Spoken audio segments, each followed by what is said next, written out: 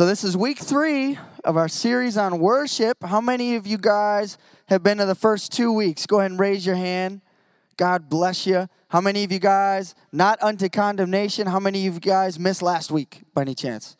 Okay, awesome. How many of you guys missed the first week? Okay, cool, awesome. So we're going to recap a little bit. This is my wife, Alicia. Say hi, Alicia. Hi, guys. This is awesome. We get to do this together tonight. She's way easier on the eyes, so works out.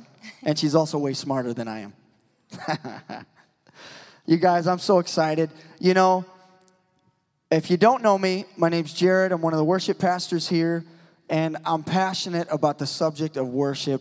And our Tuesday night rehearsal, every Tuesday night, we meet with the choir, we meet with the band, we have rehearsal. It's our big rehearsal night, so this was last night. And Pastor Ken, how many of you guys know Pastor Ken Reynolds? Awesome guy, lead worship pastor here. He threw out a question to the choir. He said to them, just raise your hand for an answer to this question. But he asked the choir, why do you guys sing in the choir? Why are you guys a part of this? Why do you sing? And he turned to me and he wanted me to respond. And it was a quick, easy response. In a moment of worship, God changed my life. In a moment of worship, God changed my life forever. And I'll never be the same again. Amen? How many of you guys can raise your hand and attest to that you will never be the same again because of an encounter with the living God? That's why we're here. That's what we're doing here. And so for the last 3 weeks, last 2 weeks, 3 including this week, we've been talking about the subject of worship. We started by why do we worship? And if you just strip it down, the definition of worship, really, it's our response to God's presence in our life. It's our response. All we're doing is responding to God and what He's already done in our lives. And really, if you just make it even simpler, worship is honoring God. Worship is honoring God. If you were to ask somebody for a definition, that's the easiest one they could give you. Worship is honoring God. That's why Pastor Jake, when he got up here, he talked about honoring God with your finances. God doesn't want your money. He wants your heart, right? He wants your heart. It's a heart thing. Worship is honoring God, and we can worship God in every part of our lives. So that's why this series has been called A Lifestyle of Worship. And so we talked about why we worship God. We talked about what worship is. Last week, we talked about biblical expressions of praise and worship. And if you weren't here last week, we talked about raising your hands in worship. We talked about praising with a musical instrument. In Hebrew, there are 7 dominant words translated for our one word praise. We have one word that we say praise. In Hebrew, they have 7 different words in the Bible. Really, there's 11, but 7 that are dominant in Scripture. And each one of those definitions for praise carries a little bit different meaning. A little bit different meaning. One is halal. Halal. Everybody say halal if you weren't here. Halal. If you were here, does anyone remember what it means? I didn't think so. That's all good. It means to be clamorously foolish in the Lord's presence. That's where we get the word hallelujah from. Halal. So do we have some halalers in here? Yeah. Yeah. Maybe that's where that word, I don't know. And the Greek word used in the New Testament for worship is proskuneo. Everybody say proskuneo.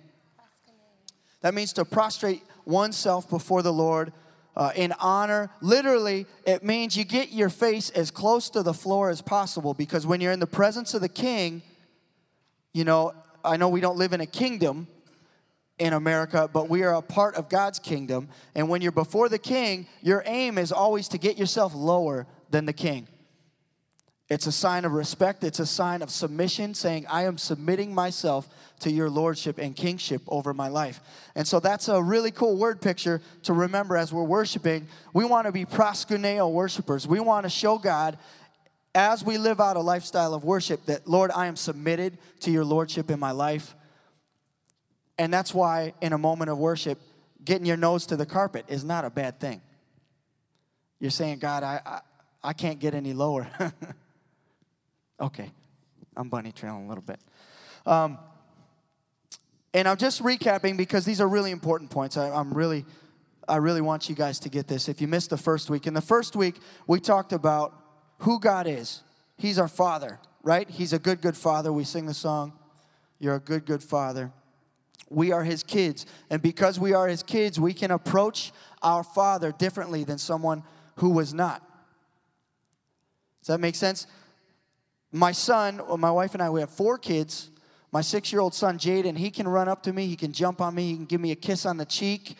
And it's cute. I love it. I love him. He's my son. Pastor Dwayne, I love him. He's a great guy. But if he came up to me and gave me a smooch on the cheek, it would be weird. It would be awkward. Because he's not my son. He's not my son.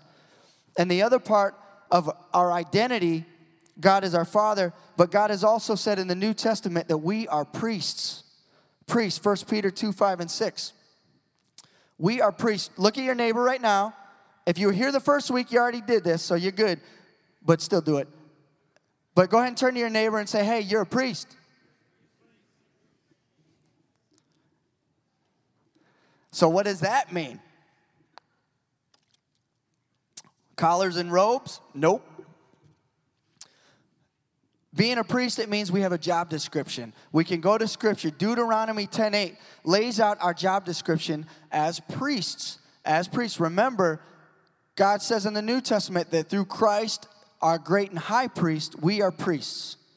And in Deuteronomy 10:8, our job description is this: we are to carry God's presence wherever we go. In the Old Testament, the priest's job was to carry the Ark of the Covenant. That's where God's presence was, His manifest presence. So you guys are ambassadors for Christ. That means wherever you step foot, you are a representative of the kingdom of God.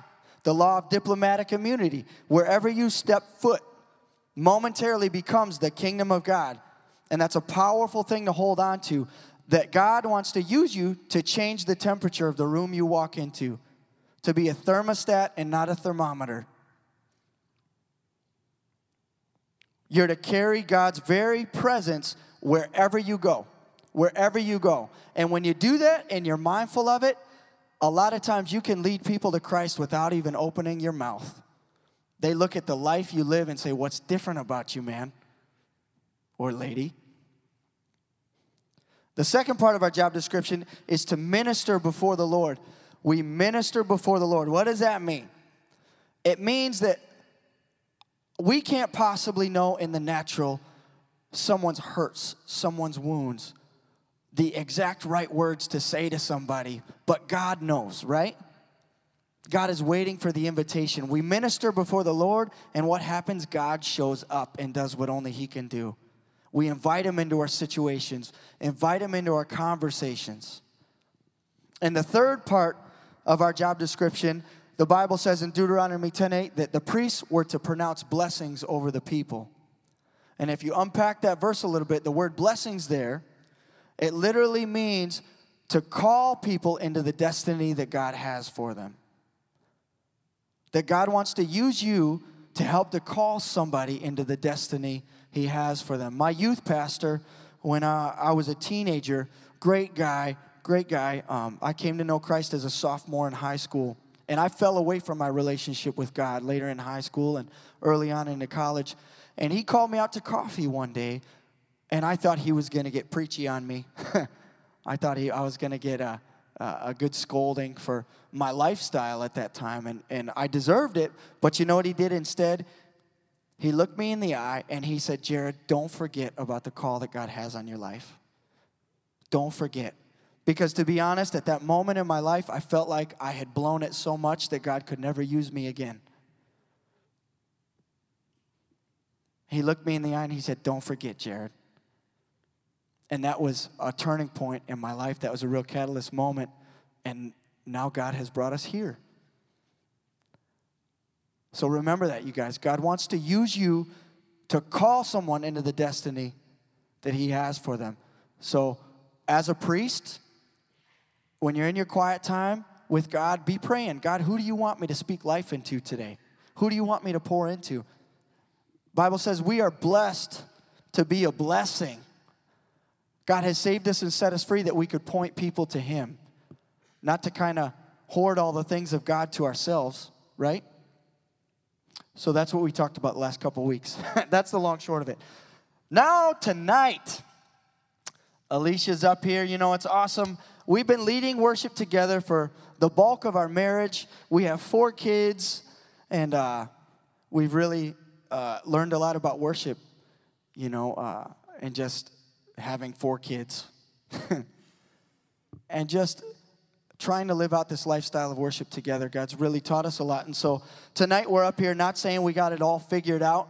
I am not the brightest bulb in the pack, but we wanted to share the things God's laid on our heart and the things God has taught us about living a lifestyle of worship in your marriage. You know, if we look at Scripture, tonight we're going to talk about Ephesians 5. If you brought your Bibles, go ahead and turn to Ephesians 5. We're looking at verses 22 through 33. Paul is addressing the church in Ephesus.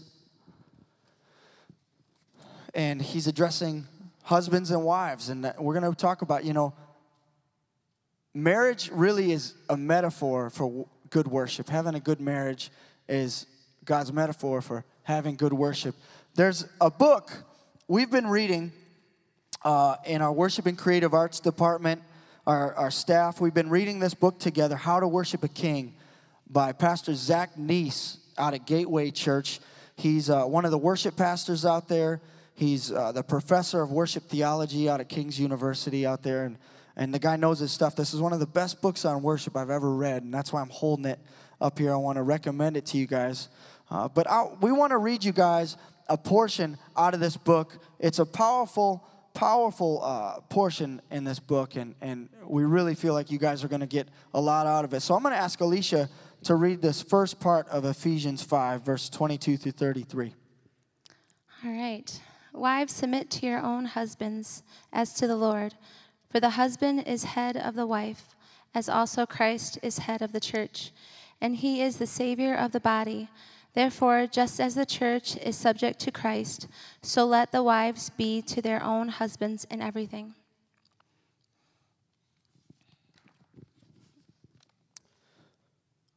And this next part, husbands, is for you. Husbands, love your wives, just as Christ also loved the church and gave himself for her, that he might sanctify and cleanse her with the washing of water by the word, that he might present her to himself a glorious church, not having spot or wrinkle or any such thing, but that she should be holy and without blemish. So husbands ought to love their own wives as their own bodies.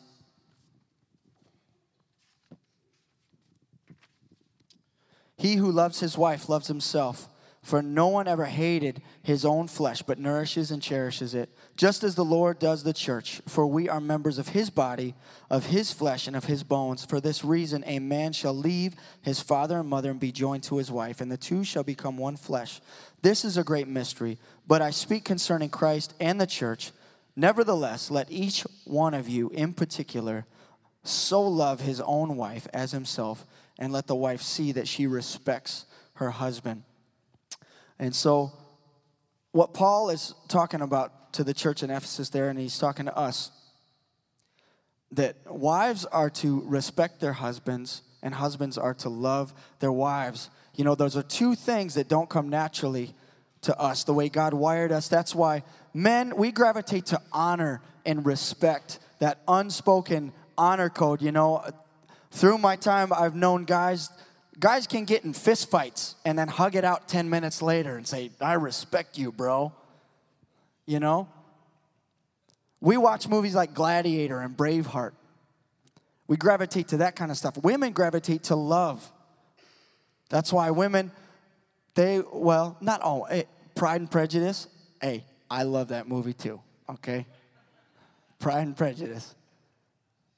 You know, love stories. Women usually gravitate more towards those stories. That's because God wired us that way. Love and respect. And so we have to be intentional as husbands and wives that we're communicating on that level. Wives, you have to be intentional to speak those words that show your husband respect and honor. And husbands, we have to show our wives that we love them, that they are the beauties worth pursuing. That pursuit never stops, right? I want to continue reading. Just cut me off if I'm... You're good. I love what Pastor Zach says here. This passage is not just about marriage, it is also about worship. Paul is trying to explain to the Ephesians that if they want to have good marriages, their marriages have to reflect good worship. How does worship work? Jesus gave himself up for the church. Before his bride deserved it, before she submitted, and before she was loving, respectful, or kind, Jesus laid down his life for her. That is sacrificial love, and it's what the cross is all about. How does the church respond? Wives, the bride, by respecting Christ and submitting to his lordship. That is worship. That is worship. You know, my father-in-law, I was just telling Mark this earlier. My father-in-law, when I asked for his permission, his blessing to ask for Alicia's hand in marriage, the first thing he said to me, he looked me in the eye and he said, "Son, are you ready to die?" I thought, man, it's getting hot in here. Do I need to go? Should I be concerned? But what he was saying is, we are to love husbands, our wives, as Christ loved the church. It means we have to be ready to die. We have to be ready to lay down our life, not just physically, but our own selfish desires and wants. I'm not saying God doesn't want you to pursue your dreams and passions, but God has given you a life partner to pursue those things with, to go on that journey with. Amen? You got anything? Go for it. All right. The second part that we wanted to talk about tonight is just putting God at the center of your life, just like the center of your marriage. If we could go to Colossians 1:17, it's one of my favorite verses. Did you guys bring your Bibles? All right. So Colossians 1:17. It says, "He is before all things, and in him all things hold together." You know, before Jared and I rededicated our lives to God, we used to be each other's center. We used to look to one another put each other on a pedestal. And we can do that with any relationship. We can put our children on that pedestal. We can put a friend, a parent, and they'll always disappoint us because God is the only one that can fulfill us. He's the only one that is meant for that place. So no matter how wonderful they are, they will always disappoint us. If we could go to Romans 5:5, I don't know if they have the verse. It says, "And this hope will not lead to disappointment." It's another one of my favorite verses. And just saying that we can depend on the Lord. He'll never let us down. He'll never abandon us. Isaiah 41:9, I think we have that verse, yep. It says, "I have called you back from the ends of the earth, saying, 'You are my servant, for I have chosen you and will not throw you away.'" Continuing to verse 10, it says, "Don't be afraid, for I am with you. Don't be discouraged, for I am your God. I will strengthen you and help you. I will hold you up with my victorious right hand." Depending on God really comes down to trusting him. This can be really hard for some of us that have learned to be independent from a really young age. And we learned to never count on anyone but ourselves. And we believed a lie for a long time. But we can trust the Lord. Psalm 84:11 through 12. If you guys want to go there in your Bibles, says, "For the Lord God is our sun and our shield. He gives us grace and glory.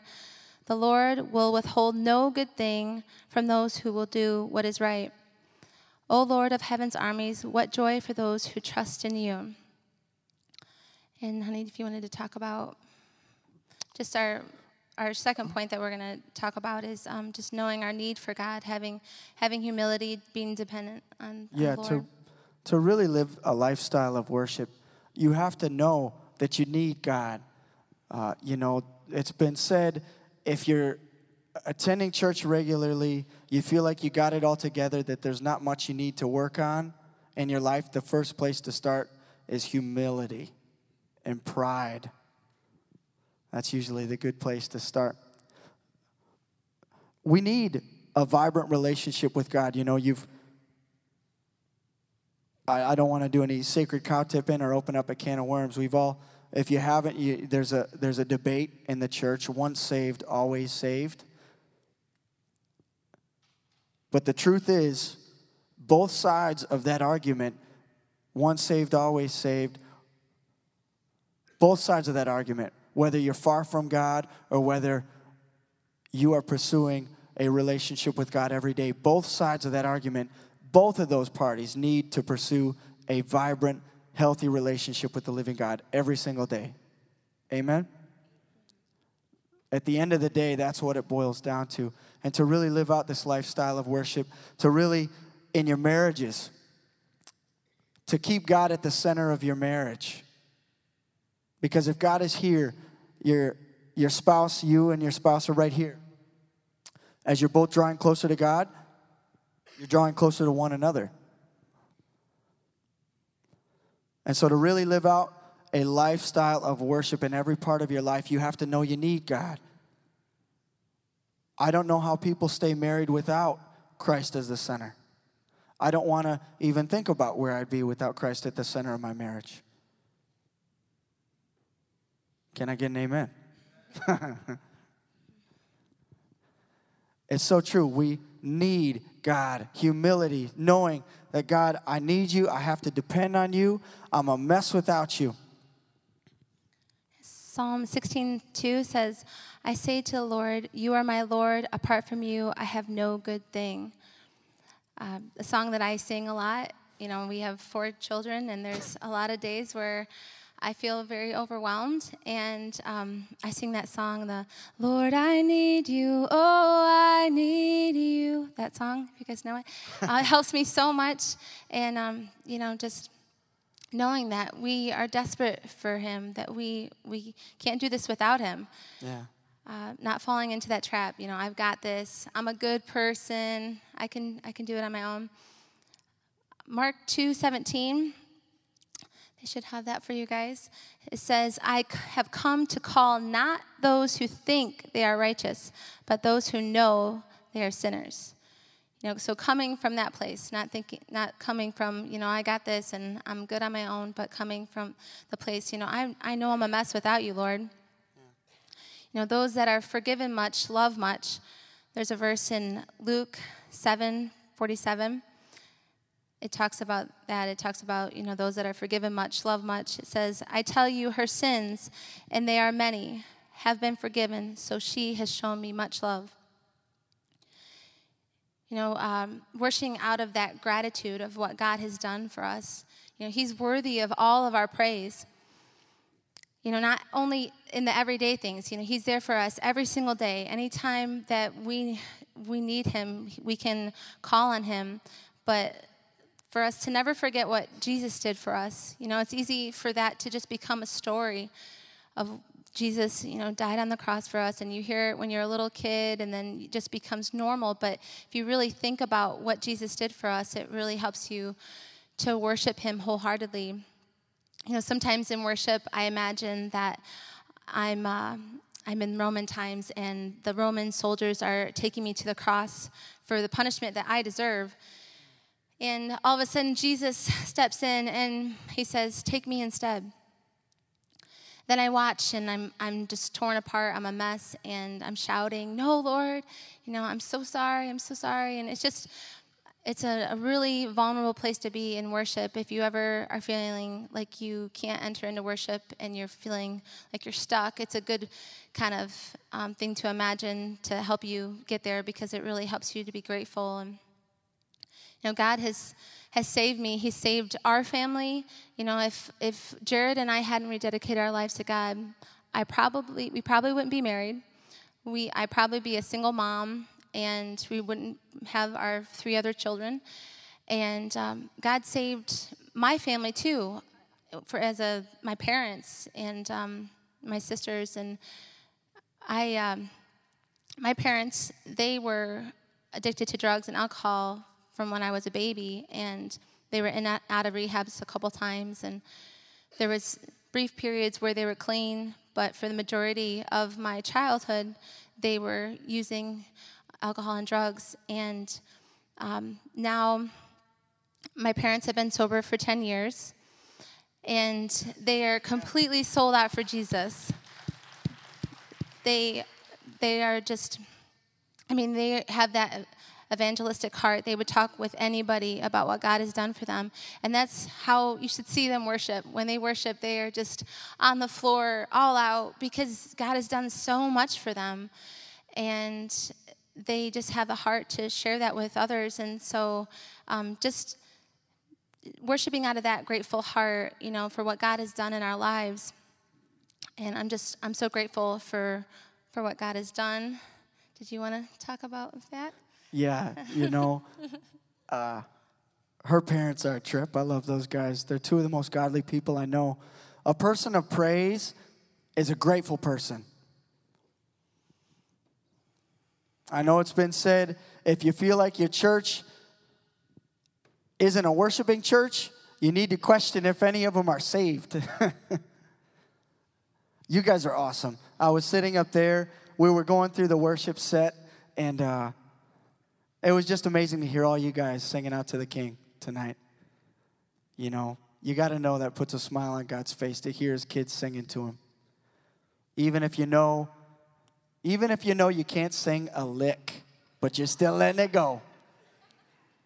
Because God loves it, and out of that heart of gratitude, that's where real worship comes from. That's where praise comes from. So to strip down the definition of worship, it's honoring God. To strip down the definition of praise, it's thankfulness. It's expressing thankfulness, and praise by its very nature is expressive. Pastor Robert Morris has said, worship is love expressed. So I encourage you, if you're in here tonight and you are just so grateful for what God has done in your life, in your marriage, in your family, don't hold back your praise. Don't hold it back, because he's worthy. He's worthy of it all and more. You want to close? Yeah, we got to wrap this up. Yeah. We have so much information. Yeah. Man, we could turn this into a... We just wanted to give you guys some practical things to take away from this. I know this is a big subject and not a lot of time, so hopefully we'll be able to share more with you later. But number one is just spend time with him just practical things that we can do on a day-to-day basis. Spending time with him, just like if I don't spend quality time with Jared, that's going to hurt our marriage and we're not going to have a close relationship. It's the same with the Lord. Just spending time in his word, putting some praise music on at home, worshiping him, and just depending on him on a daily basis, talking with him, casting our burdens to him. Psalm 55:22, it says, "Give your burdens to the Lord, and he will take care of you." Ask him what to do in situations. If you have a choice, if you have a decision, pray about it. Ask him what you should do and follow his peace. That's what Jared and I have always tried to do. Anytime we had a big decision, we always try to follow God's peace. Yeah. And just making God a priority. What's the first thing you do in the morning? Do you look at your phone? It's really hard. It's a hard thing. We have so many things going on. We're so busy, and there's a lot of distractions in our day and age. And so making God a priority is something we have to be really intentional about. But if we just spend that first portion of our morning with the Lord, even if it's just a small devotion, it's amazing how much closer you can feel to God and how much better your day will go when you're doing your day with him. And do you want to? And the last thing, your thought life. Your thought life is a big thing. Joyce Meyer says, get rid of your stinking thinking. Worry, fear, anxiety, that's just meditating on those things. God tells us to meditate on his word. That's why it's a great challenge. I love that Alicia just said that. Before you check your news feed, your Facebook news feed in the morning or email or anything like that, read a verse. Wake up and ask God, how can I bless you today? How can I bless you today, Father? So I encourage you to do that. We have tons more we could talk about. But we wanted to end this 3-week series with a time of worship. So I'm going to ask Jasmine to come on up. we want to give you guys an opportunity. All the things we've been talking about. God says in Matthew 6:33 to seek first the kingdom of God and his righteousness, and all these things shall be added unto you. God says seek him first. How do we do that? Through living a lifestyle of worship, living a lifestyle where we wake up in the morning and say, God, how can I bless you today? I want to honor you in every part of my life. God is not asking for your perfection. That's why Jesus came and paid the price for us. God is asking for your pursuit. So just a heart check moment. If we could all stand together. Let's all stand together in honor of God's word, in honor of God's presence in the room. Just have a heart check moment. Have a heart check moment. Ask yourself, how am I doing? How's my pursuit? If we could all bow our heads, close our eyes. Take this moment, just ask God, God, what are the areas of my life that are getting in the way of you? Is it my computer, my television, a relationship?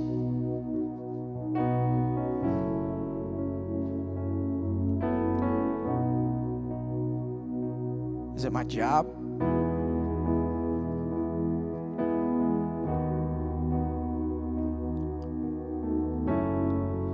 I want to take this moment real quick. If there's anyone in here, if you're in here tonight, with every head bowed, every eye closed, I just want to ask you, if there's anyone in here tonight that has not asked Jesus into their heart as their Lord and Savior, I don't want to miss this chance. If that's you, right now is your moment. I want you to raise your hand nice and high so we can see it, so we can say that prayer together. If that's you, if you need to ask Jesus into your heart, lift your hand high tonight.